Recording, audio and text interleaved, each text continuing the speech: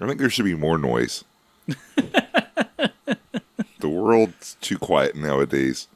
I guess that might be true. You don't hear the swinging of hammers upon anvils down at the village smithy. You don't hear the trash being compacted loudly. You don't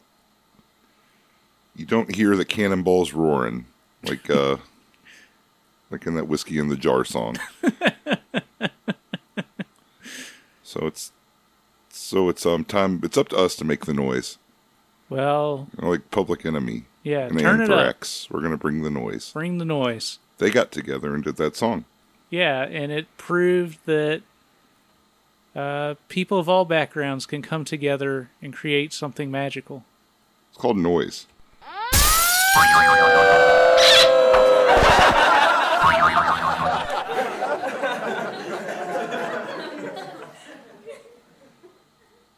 Oh, yeah. People just turn the episode off whenever I start mashing the buttons. Well, but I don't care. This week, it's the Raincoat Report again. It is this week, once again, the Raincoat Report. And once again, this is Boss here with Jeremy. Hey. Hello. We're here to talk this week about the lovely and talented Bob Chinn. Oh, yeah. We're a couple of Chinnophiles ourselves. I don't like that. Yeah. Try not to be much of a file of anything. Fair enough. I prefer phobe. Better to be afraid than it is to love something too much. So that way you never get in trouble. That's one way to live life. It's important to cower in fear. I guess if there's one thing you probably learned at Catholic school, yeah. It was probably that. Yeah, I learned that. I was trying to tie it back to the noise thing, but I got nothing. All right, fair enough. Well, we're taking a trip back to 1983 with Bob Chinn to experience one of his Hypatia Lee vehicles around the same time as The Young Like It Hot. There was also Sweet Young Foxes. Oh, okay. The Young Like It Hot, Sweet Young Foxes. That's the link between the two, is just have young in the title. Oh, yeah. And The Young Like It Hot, though, was the one about the telephone station? Yes. That was great. Yeah, that is great. This is a different vibe. We covered that one way back, though. Yeah. This is a double feature from Vinegar Syndrome, The Sweet Young Foxes, The Young Like It Hot. Yeah, now I understand why they got a double feature together. Yeah. Because of the names. Oh, yeah. But, yeah, Vinegar Syndrome put this out on DVD years ago, and then it was released on Blu-ray in a very limited edition that I couldn't own for a long time because it was like hundreds of dollars on eBay. Okay, yeah, but, making money moves. Yeah, but Vinegar Syndrome re-released this on a 4K disc, I believe it was last year. And the world wept in joy. Yeah. A lot of stuff's getting that 4K treatment nowadays. Makes everything real sharp. Yes. But in a good way. Yeah. You feel like you're in there, you're immersed.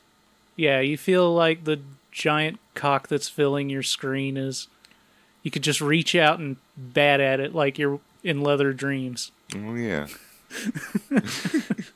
You could reach out and bat at it like a cat does just to a television in general. Yeah. Yeah. That's how I try to live my life. Very cat-like. Yeah. You ever worry that the 4K's, there's going to be something beyond 4K where you're merged with the film and you don't know how to get back out? Maybe. Hadn't thought about it too much, but that is the sort of thing that I have nightmares about, so. Yeah. Because like I said, they've been giving a lot of stuff that treatment, like stuff you don't really think would ever get it. Like a couple weeks ago, I came over, I think on the day when it was really hot, maybe. Yeah.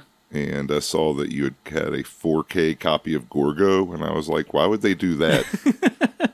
Yeah, once again, that was Vinegar Syndrome doing that. Yeah, that sounds about right. They're a wild kooky bunch. They've gone mad. Yeah.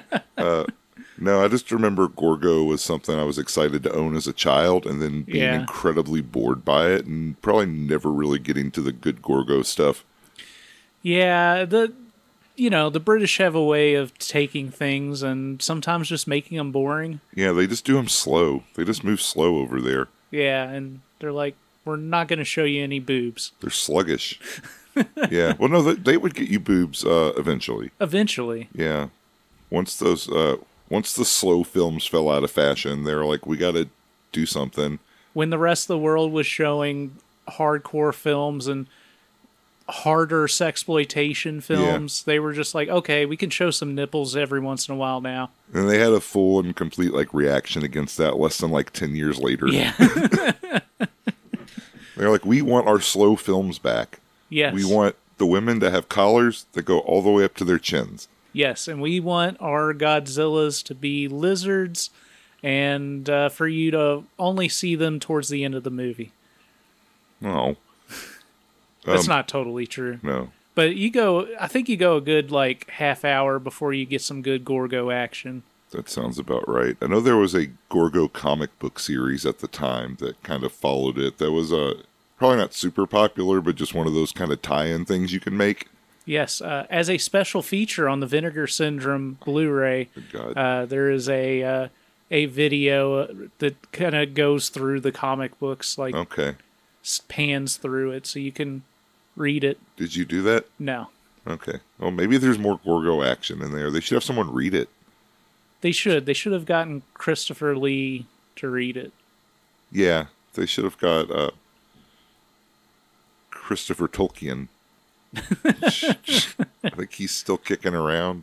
JR's son. Yeah. Yeah. He wrote more Middle-earth things. Yeah, I think he got his hands in them. He got his fingers in the pie. Good on him. Yeah, no, someone had to do it. Nerds love that stuff. Yeah. You need just whole bookshelves full of learning more about Middle-earth. Well, the ages, the languages of the elves. A lot of giant spiders. Yeah? Yeah, which is cool. I like that stuff. I like, there's werewolves and bats too, but I think we should maybe talk more about Bob Chinn. Well, far away from Middle-earth is the West Coast, where Bob Chinn was doing his deeds. And in the year 1983, the young liked it hot, and the young were also sweet foxes. Thankfully, unlike some of the films that we've seen, it's made very clear that these are college-age girls. So, you got that. Kind of.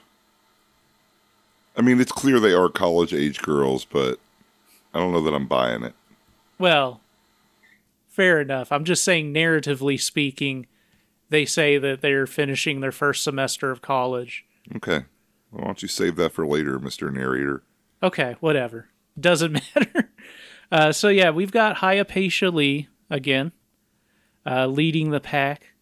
We also have the lovely and talented Kay Parker, playing her mother, who is very concerned. Mm-hmm. It's a strange sort of mid-Atlantic accent, transatlantic accent, whatever that is. Yeah. You know what I mean. Of course, Hypatia Lee has friends of her own. Kim, played by Cindy Carver, and Maggie, played by Cara Lott. Mm-hmm. Kay Parker has a romantic relationship with Raymond, played by Eric Edwards. And our sweet foxes meet up with some gentlemen, including Bud Lee, who was Hypatia Lee's husband at the time. Mm-hmm. Blair Harris, Carl Lincoln, who I didn't really recognize. I thought it was Kevin James at first. Oh, yeah, It took me a moment, and I was like, that's not Kevin. And, of course, serial accused... or was he convicted? I think he might have gotten convicted. I convicted him in the Port of Raincoat opinion. Serial, at least alleged, if not convicted, sexual predator Ron Jeremy makes an appearance. Yeah.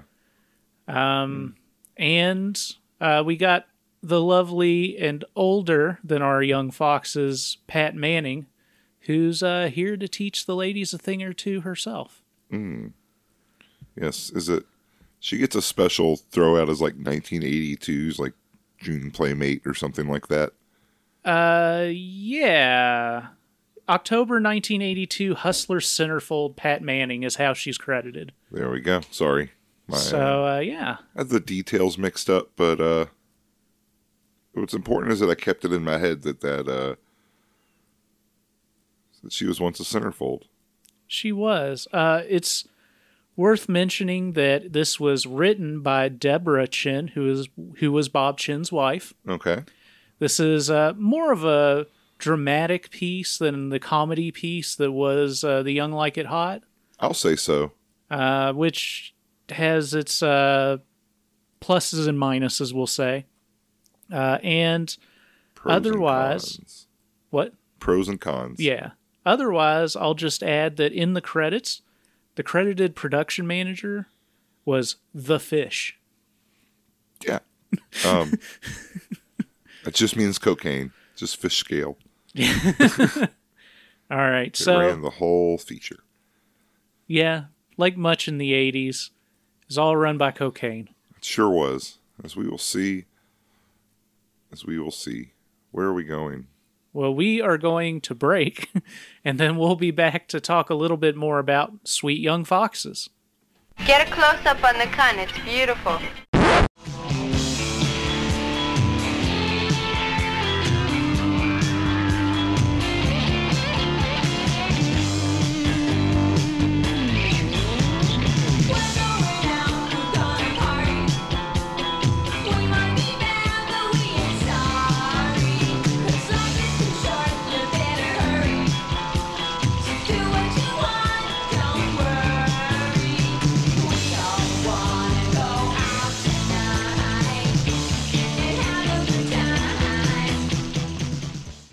Welcome back to the Raincoat Report, where we have more chins than a Chinese phone book.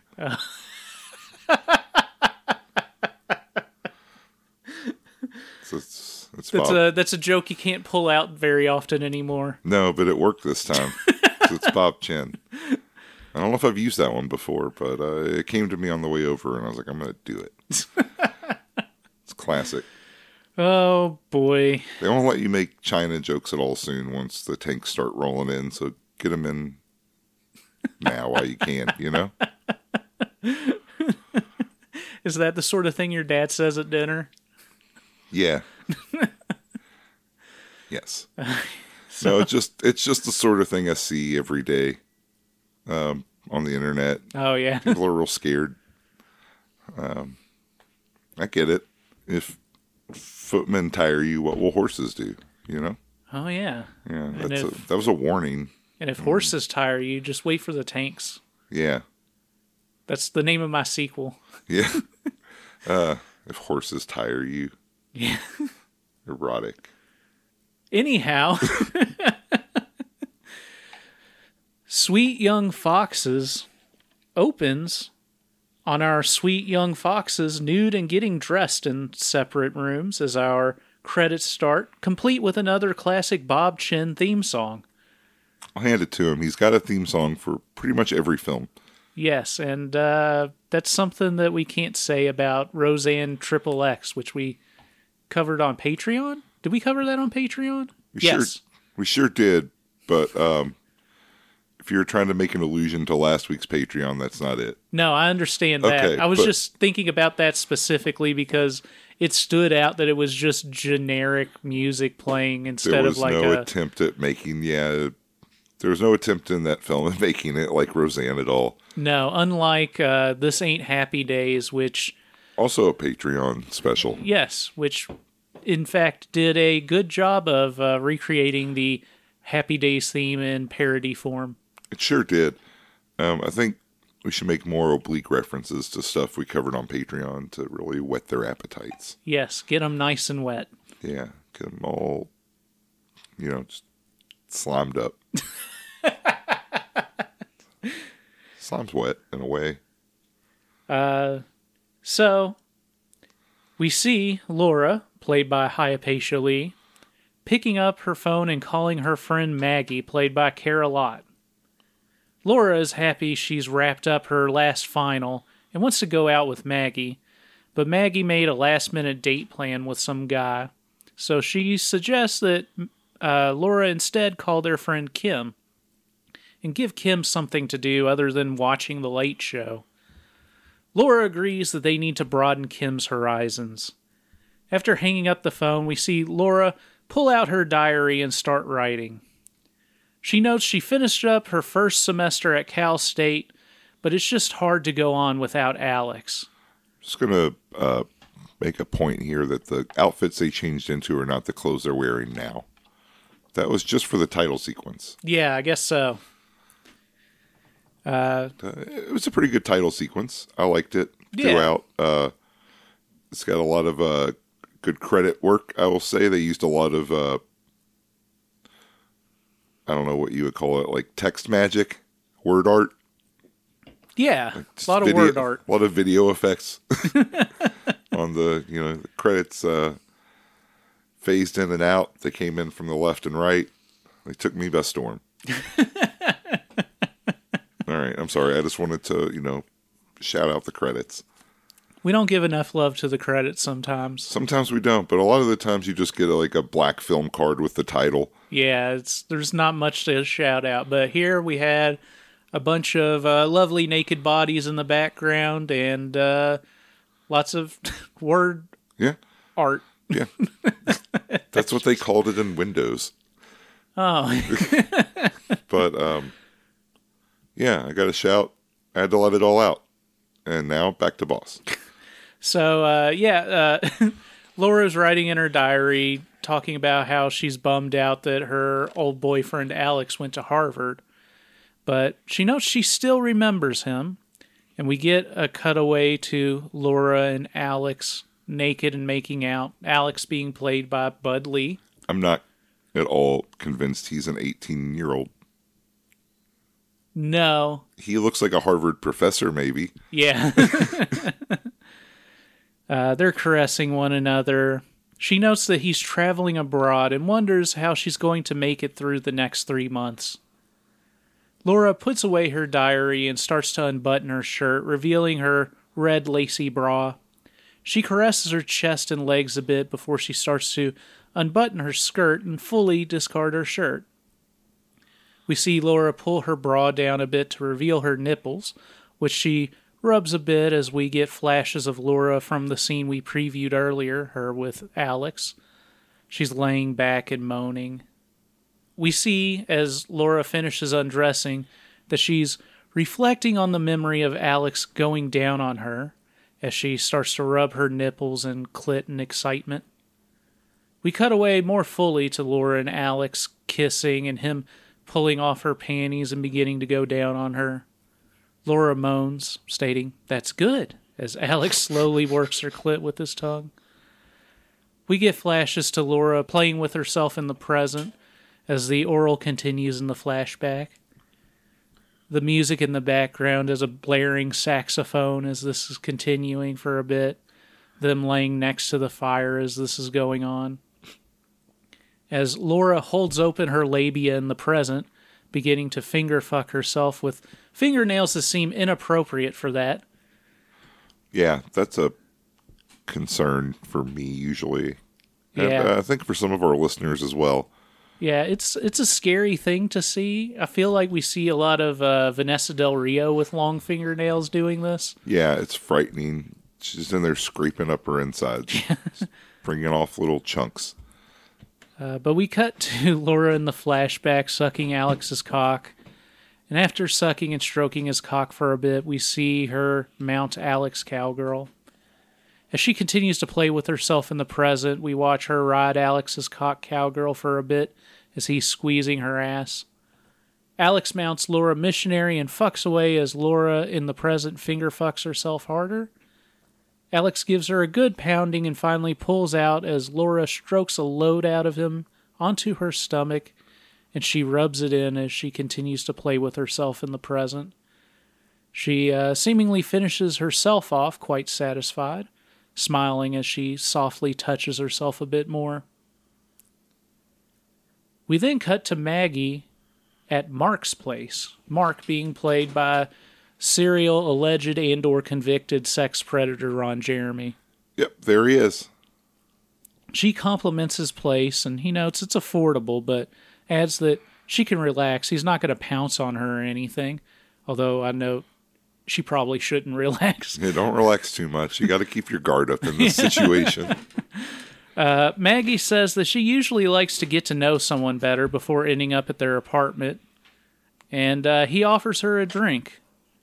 She says that she doesn't drink, but asks if he has some pot.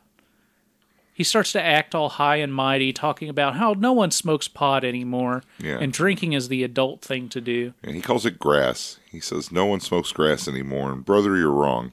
Yeah, and I'm not going to listen to you. I know what you did. Maggie accepts the drink, scotch, and tosses it down. Mark tells her she was supposed to sip it.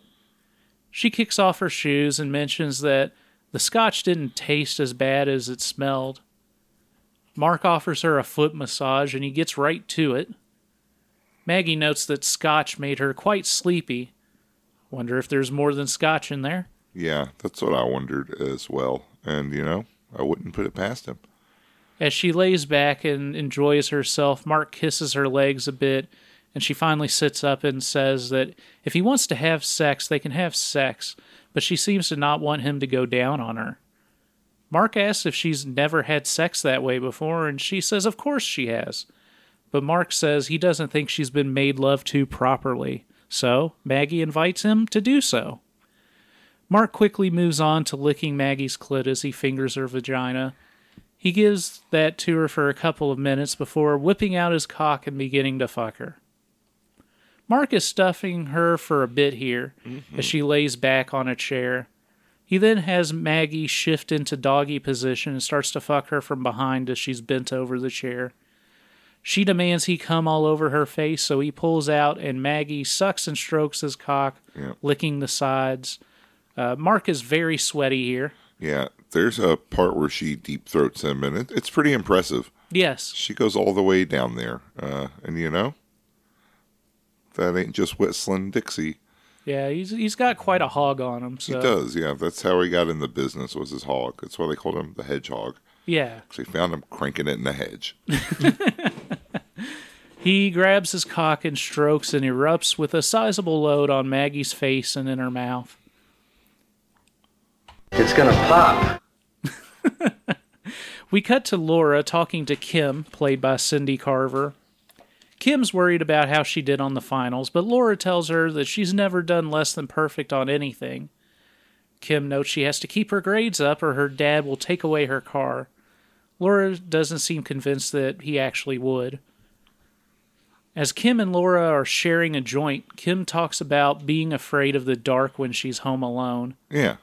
She talks about being a kid and crying out when her mom turned off the light and her dad comforting her and leaving the light on for her. Kim says she's accepted that she's afraid of the dark, but she's hoping that she grows out of it. It's very strange. Yeah. Are you afraid of the dark, boss? No.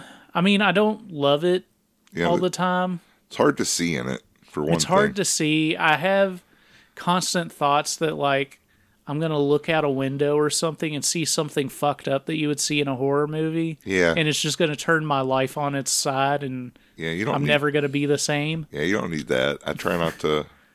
I don't fuck with the dark too much, At this point, Julie, Laura's mom, comes home. Julie being played by Kay Parker. She calls out to Laura. Laura panics, noting that she forgot what time it was, and tells Kim to burn some incense as they're trying to get the pot smell out of the room. Yeah, it's not going to work. Mentioning that her mom always knows when she's high. Yeah, because the fucking house reeks, dude. Now, this is an issue that you've had to deal with the past couple of years, yes? Yeah, I just don't smoke in the house. Oh, fair enough. I take it out. I take it outside. Sit in my car. Just let the car idle in the garage. And get high on the fumes. No, we don't have a garage. I just sit out I just sit out where God and everyone can see me. Yeah. I'm not concerned about the laws of man or beast. Laura leaves her room and meets her mom, who hands her a letter from her father. Julie nags Laura about asking her dad for money or how she's going to eat a hamburger for dinner. She lectures her on staying out late and sleeping with who knows who, drinking and smoking. Then she asks Laura, "What happened to us?" Laura yells at Julie, talking about how when she divorced her father, she divorced her too, so that she could go out and sleep with whoever she likes. At the end of her eruption, Julie smacks her in the face and storms off. Yeah. A lot of drama in this scene out of nowhere. She's not chill when she's high, I'll say that. Yeah. I do get the being annoyed when your mom keeps asking you a bunch of questions, though. Yeah. Especially when you're high. I get it. I get that part of it. Yeah. That part I can relate to. I'm like, Jesus Christ, just let me chill. Yeah. Laura looks a bit heartbroken and on the edge of tears. Moments later, Kim joins Laura and asks if she's okay. Laura tells her everything's fine and asks Kim if she wants to have some fun tonight, adding that she wants to get laid and suggesting that they go to some artist party. Well, that sounds cool. I thought, to be honest, that Laura was just getting Kim high as like a pretext to like do some lesbian stuff, but they didn't go that direction. No. Some would say a missed opportunity, but I guess they're all just friends. Yeah, we don't have sex when we get high together. That's true. That's true. We've been high. Not yet, at least. It's been a long time. I don't think it's going to happen. Yeah, I think the will they, won't they has probably been decided at this point. It's a won't. Judgment rendered. Nice gavel. Thank you. It's I got it from the Hanna-Barbera Sound Archives. As they're on the way out, Julie stops Kim and Laura. When Julie hears that they're going out, Julie gets upset that Laura's been out every night this week and suggests that she has her friends hang out at their house instead, noting that she'll be out until late anyway. Laura says that they won't be out late and apologizes to Julie for everything. Laura tells her to say hi to Randy for her, and Julie corrects her that it's Raymond. Yeah. Yes. As I was saying earlier, she has like this, I guess it's called a mid-Atlantic accent. Okay. It kind of makes her sound like, is it Jane Krakowski? Is it from 30 Rock? Is that her name? Jane Krakowski. Yeah. Yeah, I forget what her character's name is, but like the way she would just overpronounce words sometimes. Jenna Maroney. Yeah, kind of a Jenna sort of accent where she would say like camera. Yeah. Yeah, Kay's doing that, and I don't know why. Fair enough. As Laura shuts the door, Julie tells her to be careful. And as we watch Laura and Kim leave, we see Julie look at herself in the mirror contemplatively. She then reaches into her robe and starts to caress her breasts. As the jazz sax kicks in, Julie opens her coat and reveals her body.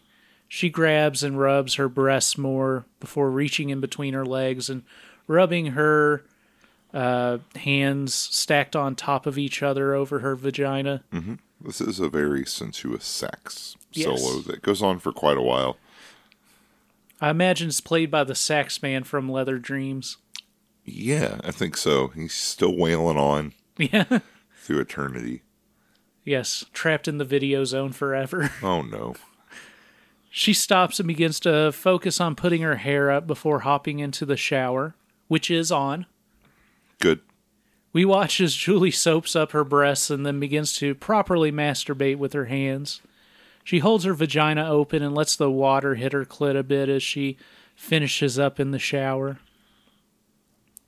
We cut to Laura and Kim meeting with Maggie, who's passed out in a chair outside the house that they're at, which I believe is Kim's house. Mm-hmm. Apparently, she's totally fucked up and they have to take care of her. They drag her into the house, and she finally seems to stir awake. They lecture her on how she's going to kill herself with her drug use. It seems like the only thing we've seen her want so far is like marijuana. Yeah, but I was assuming that she's been riding the horse or something. Oh, okay. I mean, they don't really tell you, but she seems to be on a different planet than Laura and Kim, who were just smoking pot. Okay. All right. Yeah, she's got a tough home life, I guess. We're told that with no explanation. No.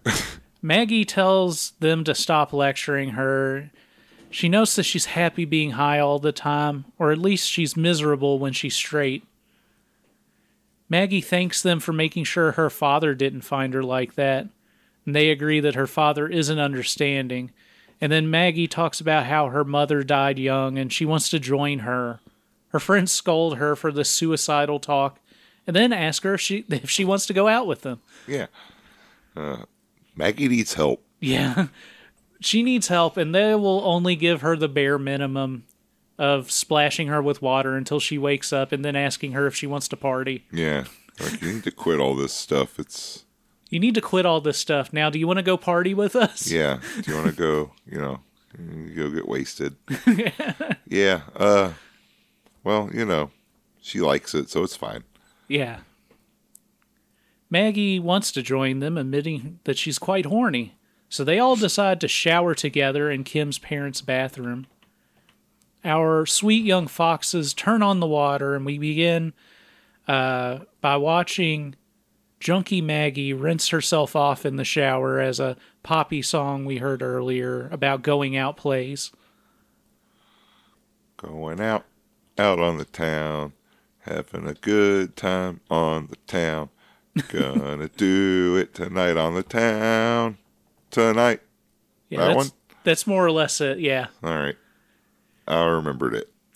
We next watch Laura blasting her clit with the shower head and rinsing off her body as Kim's soaping herself up. It seems to be like a multi-chambered shower. Yeah, it's like a multi-shower setup. Kim's fucking loaded, apparently. Or her parents are. Right, yeah, that makes sense. That's why she has that car and why she has to keep her grades up and stuff. She's like she's like the one that wasn't Ferris Bueller. Okay. Did you see that movie? Yes. I don't remember the names of all the characters, though. It's the one that was his friend. The one whose dad had the car? Yeah. Yeah. She's him. Yeah. Yeah. Man, there's Cameron? Yes. Okay. Now look at you. Now, who directed Ferris Bueller's Day Off? It's someone notable, but I can't remember. Howard Hughes. Howard Hughes? Okay. No. John Hughes. Gotcha. Yeah, that makes sense. Howard Hawks.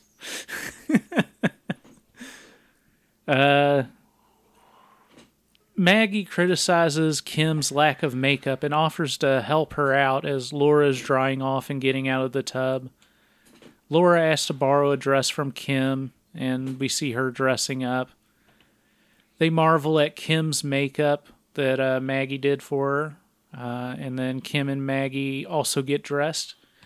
They compliment each other's outfits and are ready to go fuck the town. Yeah, Kim doesn't seem super impressed with her makeup. She's like, it looks so old. I don't think conveys what they wanted her to say.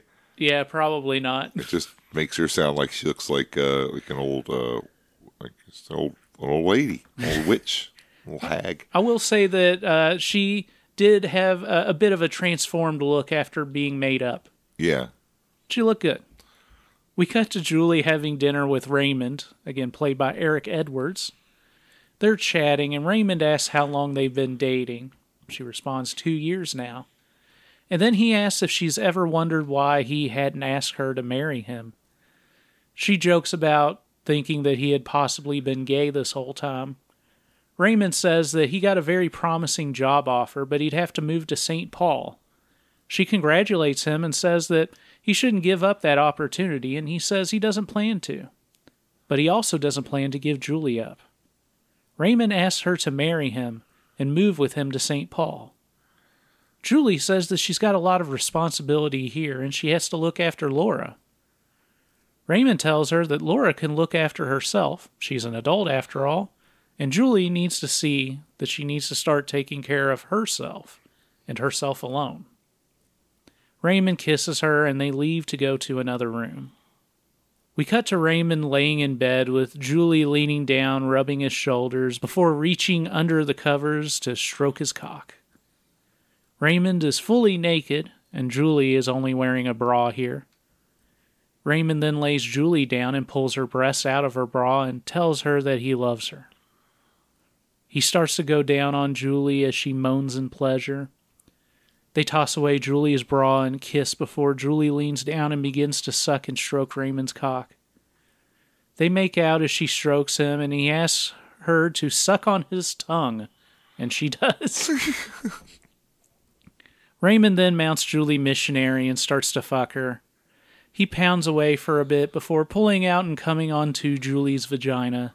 She reaches down and gets a taste as Raymond pushes his cock back into her for a few more thrusts as they kiss. We then cut to a party where a bunch of hip youths are dancing around to a poppy beat with a guitar solo over top. They're dancing to America's favorite song. Taste of your sperm. Oh yeah, that classic, that top 40s hit. Yeah, the top 40s. That was one that your grandparents were fucking to. Yeah. The ladies are mostly standing around and chatting. Laura approaches a guy who's standing around and asks, "Alan, is that really you?" Alan here being played by Carl Lincoln. He says it's been a long time since he's seen her and notes that she looks great. She mentions that he looks exactly like he did in high school, but better. Laura talks about how she's out tonight to piss her mom off. She asks him why he dated all those other girls in high school but never dated her.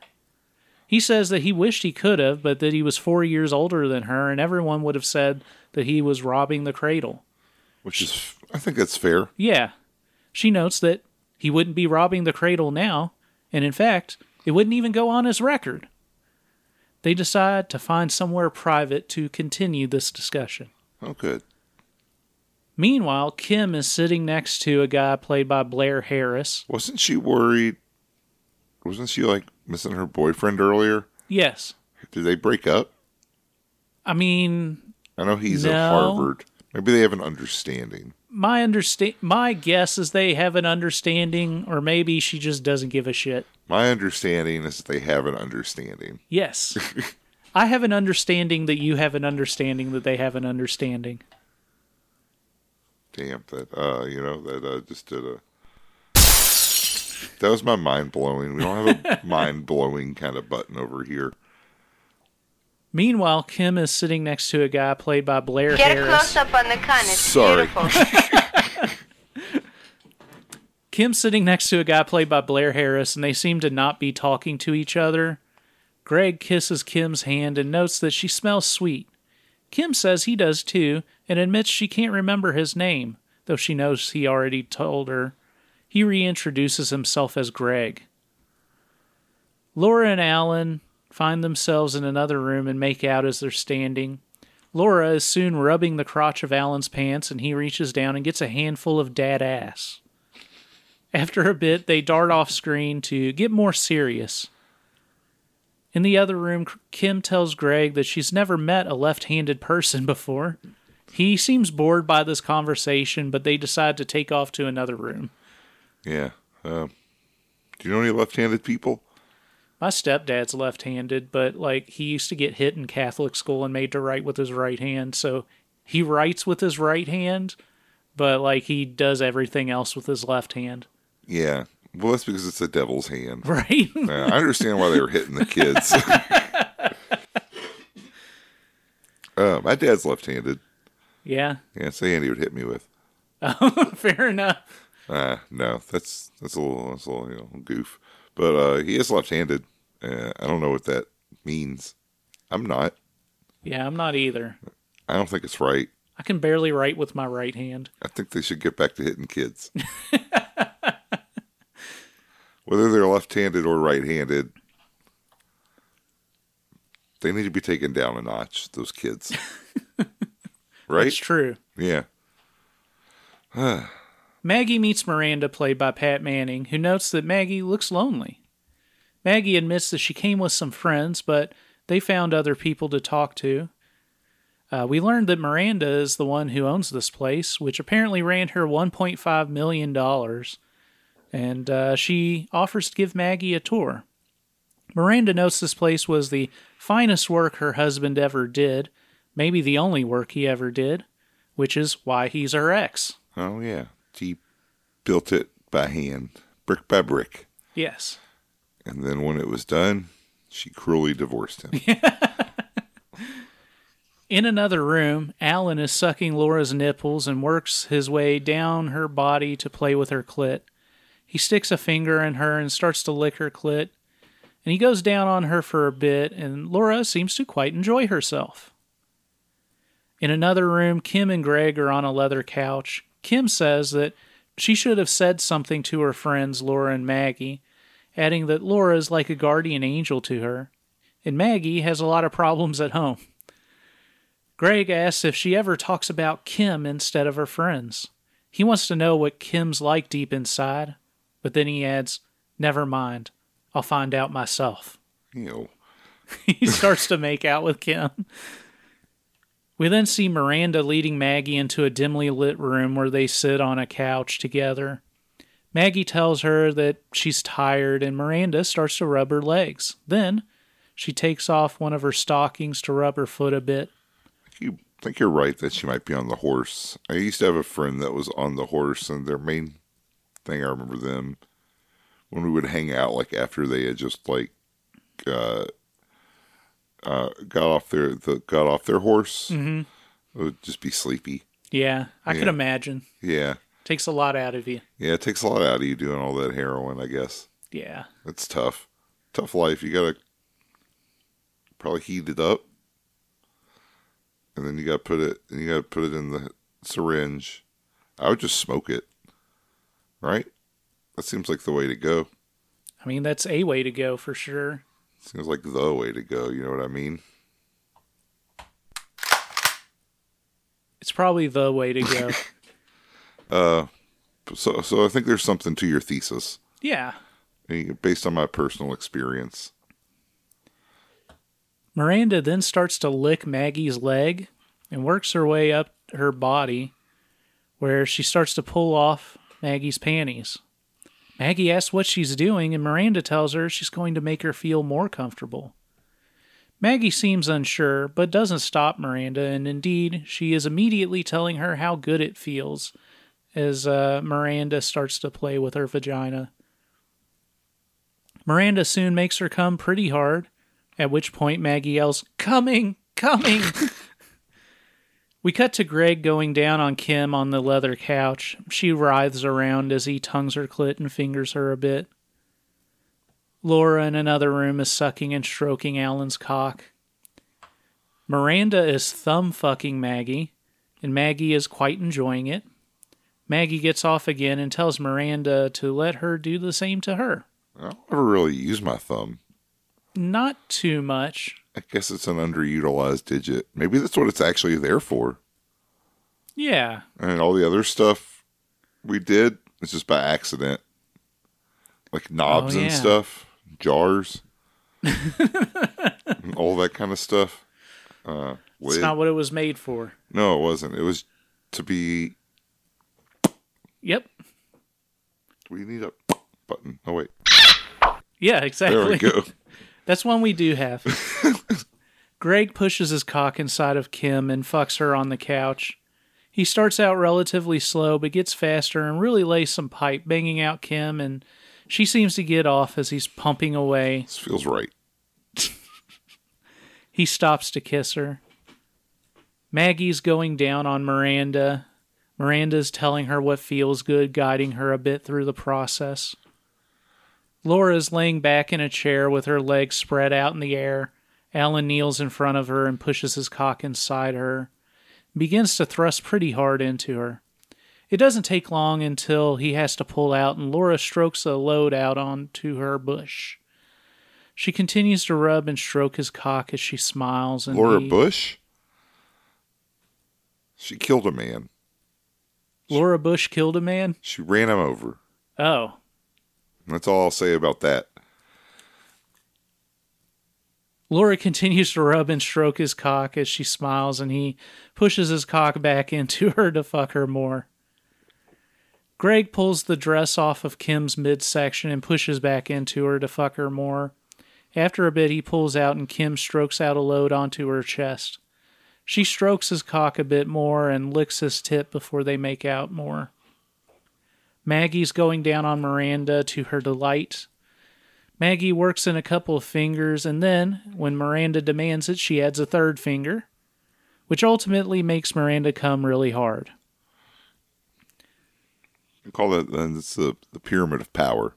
That's what I call that one. You kind of do it like that. Yeah. You see it? You ever do that one? Yeah. Yeah, it's good. It works. Yeah, it's kind of like a goose mouth. Yeah, it's tried and true. We cut to Laura walking next to a body of water. She says in narration that Alex is off getting his education, but she's just getting confused. Laura notes that last night with Alan was just wonderful, and now with her mom in St. Paul with Raymond, she's going to have freedom for 3 months. She notes that Maggie's dad said that he could keep her company. Okay. Kim's parents are off to Europe until Christmas, so the three of them are going to experience life as single women on their own, but not alone. As Laura notes, there's Alan, Mark, and that guy from my algebra class, and Peter from the gym, and of course my dance teacher. And then we cut to credits with the theme song playing. And those were the Sweet Young Foxes. Why wasn't the movie about any of that? I don't know. Well, I guess I'll ponder it on our break. All right. Well, we'll take our pondering break, and then we'll be back to give our final thoughts on Sweet Young Foxes. Just do that to Muppet Babies is what you did. Yeah. Yeah.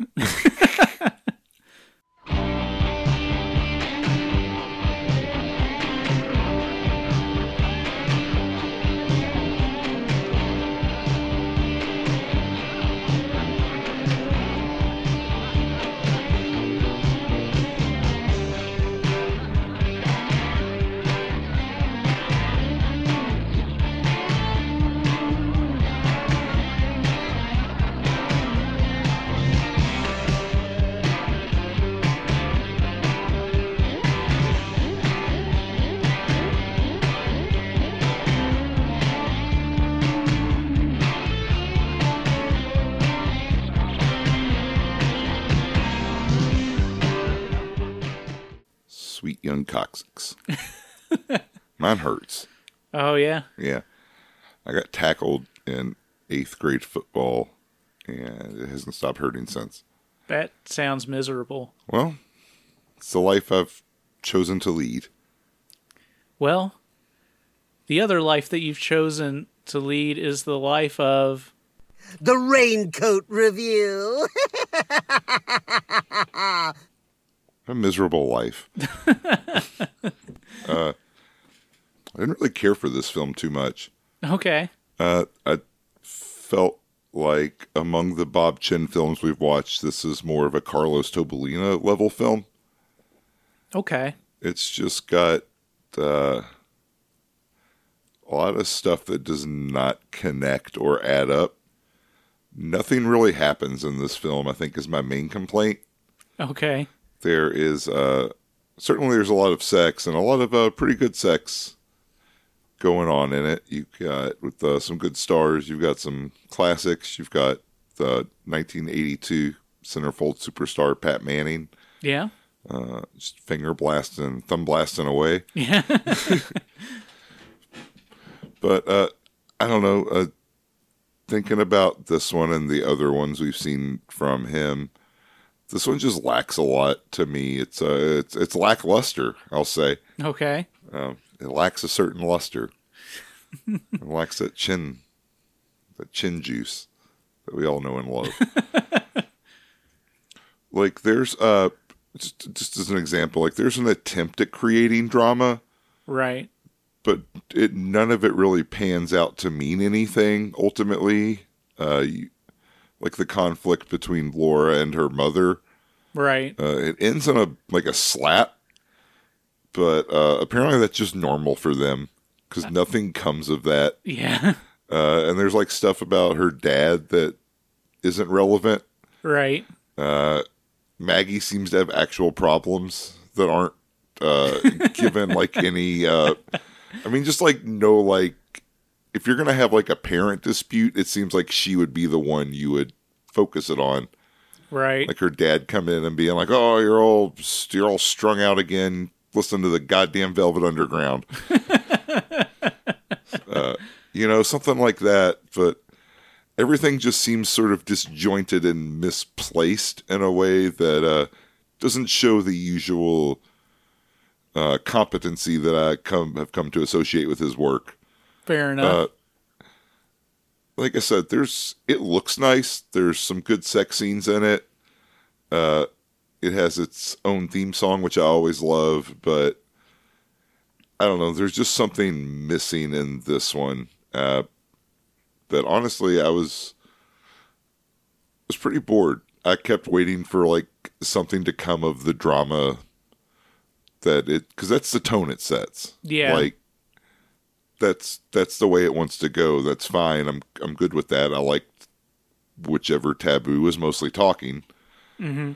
I felt that was fine, but I don't know. I need some resolution. I need something. Like I said at the end of the last segment, why wasn't the movie just what she's talking about at the end? Like the summer of the sweet young foxes. Right. Like, oh, the parents are away, and now the foxes will play. And they played a little bit at the end. Yeah. I don't know. As far as ways I'd like to waste my time, I can think of a lot better than this one. I'm going to give it a miserly 2.5. Okay. All right. Yeah. I will say that I watched this a few years ago after I had seen The Young Like It Hot and was pretty disappointed by this. Yeah. That's a much better film. Yeah. And Any way you slice it. yeah. But I will say it's competently made as far as like the technical aspects of it. The music's decent. I would say good. Yeah. The sex scenes, what's there is good. There's an attractive cast. And, compared to some of the movies that we've seen, at the very least, I think that it's successfully erotic in its sex scenes. Sure. And it looks good, but I'll agree that, like, the drama is... I mean, dramatic stuff isn't my favorite stuff anyway, and especially since, like, there's a lot of drama that gets set up here that isn't really paid off. Yeah. It kind of feels like a waste of time in a sense. The tease. This easily could have been like a fun comedy. Yeah, like, it seems like they decided to make this just kind of a day in the life because it all takes place in a day. Right. Other than Laura reminiscing at the very end. But it's all about them. And it introduces all the girls, and it tries to give all three characters depth. And I appreciate that in a way, but it sets up storylines that never get any payoff to them. Yeah, I'm just like, okay, here comes because each time something like that, I'm like, okay, here comes the arc, here comes, some kind of, or some kind of stakes of some sort. Yeah. Or there's a lot of ways it could have went, but I just feel like this was written in a cocaine-fueled haze over like 6 hours. Yeah, perhaps. But, like, because, like, you've got Laura, and she's the most well-developed character, and she has this thing with her mom where, like, her mom and her get in arguments, and there's almost a resolution there, but not really, in the sense that she talks to Raymond, and Raymond convinces her to go to St. Paul with him and let Laura do her own thing. And that happens, but there's never any, like, real reconciliation between Laura and her mom directly. Right. It's just more that her mom has left, and now she doesn't have to fight with her mom anymore. Yeah, she's just out of the picture. Right. She's in St. Paul, which is every woman's dream, is to be asked to move to St. Paul. And then we've got Maggie. Maggie's the one with the highest stakes in her background. And there is no resolution to her thing. No. The only thing that we have with her is that she was approached by an older lesbian who she had a good time with. Yeah, and she maybe got roofied by Ron Jeremy. Perhaps. She's always she's always sleepy though, so it's she hard might to tell.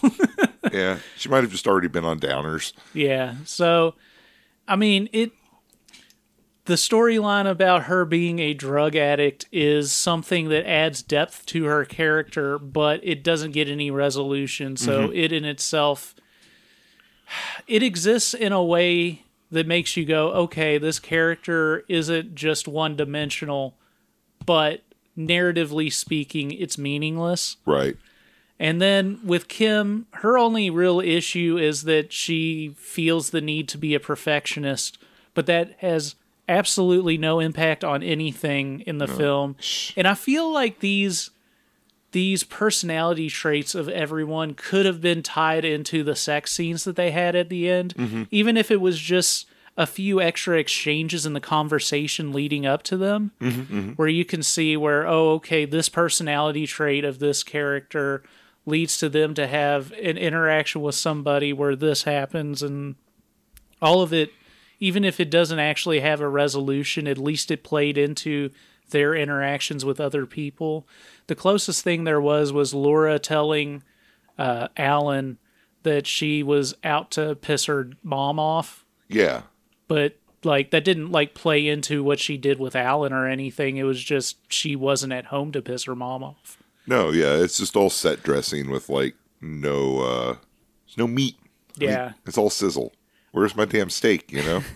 I will say that overall, I want though, my fox steak. Having watched this a second time, I think I liked it more the second time than I did the first time, just because I went in with those expectations in check. Okay. And I think I might have expected it to be worse than it actually was when I watched it the second time. Sure, I could see that. It could be a grower.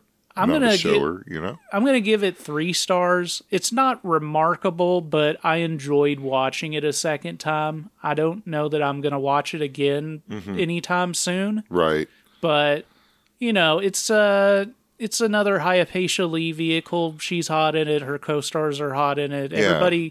Everybody has sex and gets off, and we've seen far lazier excuses to have a bunch of sex scenes. That's certainly true. And honestly, I think Maggie Carol-Lott's character, I think Carol-Lott is pretty attractive and does a good job in this role, and it really would have been nice to have expanded that somewhat. Yeah, for even sure. if that meant taking the focus off Hypatia Lee some. Yeah. Because I don't know, I've seen her before. Maybe Hypatia Lee should have been the junkie. Then we could have focused on it more. Yeah. I don't know. Yeah, it just... Coulda, woulda, shoulda. Coulda, woulda, shoulda. Like I said, it seems like they started writing it when they had a lot of cocaine, and they finished writing it like when they were like... Coming down? When they were licking the bag. Oh, yeah. Well, you know, this is no Sweet Young Foxes. It's no Hot and Saucy Pizza Girls. It's no Sweet Young Foxes. It's yeah. Sweet Young Foxes. It's no The Young Like It Hot. Yeah. It is Sweet Young Foxes, for better or for worse, and it's no Hot and Saucy Pizza Girls. Yeah, it's it ain't great, but if you got to watch every film Hypatia Lee's been in, it's probably not the worst one. Probably not. I don't know that I've seen a worse one, but I haven't seen all of them, and they continue into the video era, so yeah, I'm sure there's worse. There's definitely worse. I think they just, like I've said it before, they just kept like trying to make her play like drunk Indians. Oh, yeah. Yeah, so there's definitely worse out there. For sure. Well, follow us on Instagram and Twitter at Raincoat Report. raincoatreport@gmail.com if you need to email us. Patreon.com/raincoatreport if you want to support us. Last week on our Patreon, we talked about X Hamster's The Sex Factor. And next week we'll have something else. Yeah, and we learned what it takes to be a cuck. Oh, yeah. Yeah. And, if you're out there in the world cucking around. If you're going to St. Paul, don't forget your raincoat. Oh, yes. Yeah. It's drizzly. That's what I've heard.